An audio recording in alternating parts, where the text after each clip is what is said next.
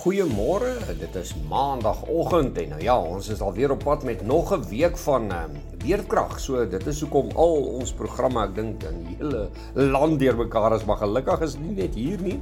Soos iemand nou eendag sê, gelukkig is ons darm wêreldbeker wenners en eintlik amper kan ons sê kenners rondom beerdkrag, so die wêreld kan by ons leer. Maar nou ja, die Amerikaanse mark het Vrydag aand glad nie bekommerd gewees oor enige beerdkrag nie. Hulle het deur die dak geloop. Ons het net so 'n goeie dag gehad.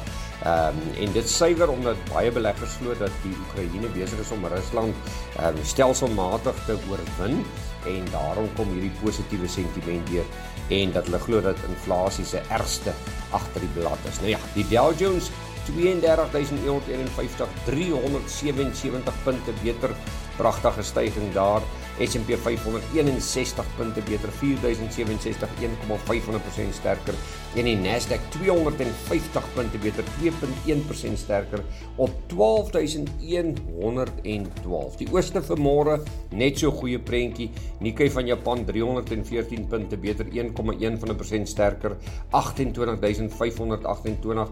Hang Seng Index 507 punte beter, 2,6% sterker op 19.362 en die Australiaanse Index 78 punte sterker, 1,1% beter op 6.973. Plaaslik hier by ons, Vrydag het die markte geskitter, top 40 Index 1489 punte op, 2,4% sterker op 62.127 en die algehele Index 1448 punte beter, 2,1% beter op 68.708, pragtige bewegings daar.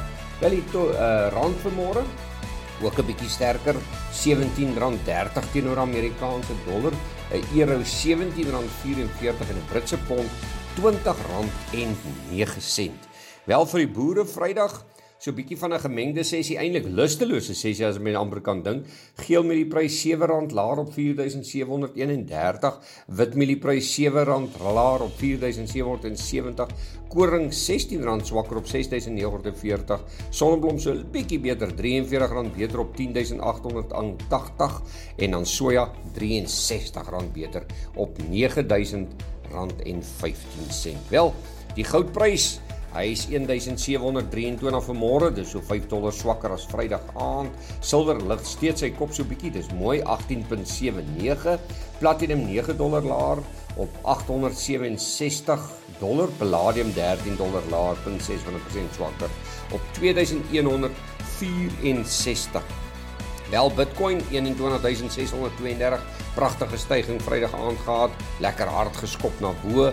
En dan as ons kyk na daai probleemkind van ons Brent-olie 91.5, ons wil hy moet daar onder die 91.90s inskuif, ons wil hom op die ou end by 70.78 sien, maar dan moet die rand net nie te sleg verswak nie. Nou ja, dit is omtrent al ons nuus vir vanoggend. Ons sal vandag die ander nuus kry vir môre.